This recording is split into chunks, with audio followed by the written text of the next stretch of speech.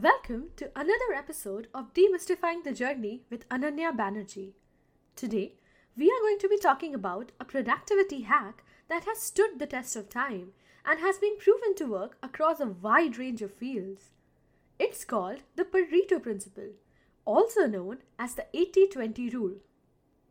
This principle is named after Italian economist Vilfredo Pareto, who noticed that 80% of the land in Italy was owned by 20% of the population.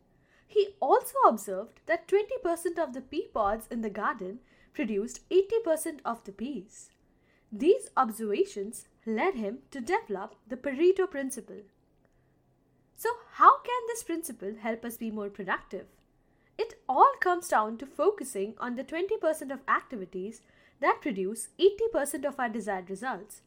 For example, if you're a writer, focusing on the 20% of your writing that is most impactful will likely produce 80% of your desired results. Similarly, if you're a business owner, focusing on the 20% of your customers who bring in the 80% of your revenue will help you maximize your profits. But this principle is just not about getting more done in less time. The Pareto principle can also help us live a more intentional life. By identifying the 20% of activities that truly matter to us, we can focus on what's important and let go of the rest. This can help us avoid burnout and lead a more fulfilling life. However, there's a catch. Identifying the 20% of activities that produce 80% of our desired results is not always easy.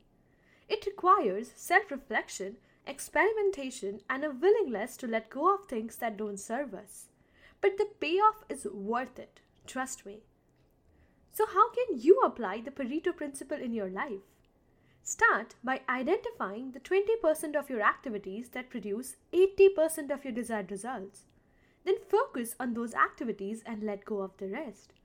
It may take time and effort, but the results will be worth it. Thank you so much for listening to this episode of Demystifying the Journey with Ananya Banerjee. We hope you found it helpful.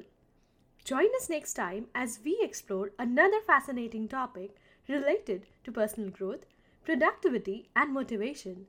Until then, keep learning and keep growing. I'll see you guys next time.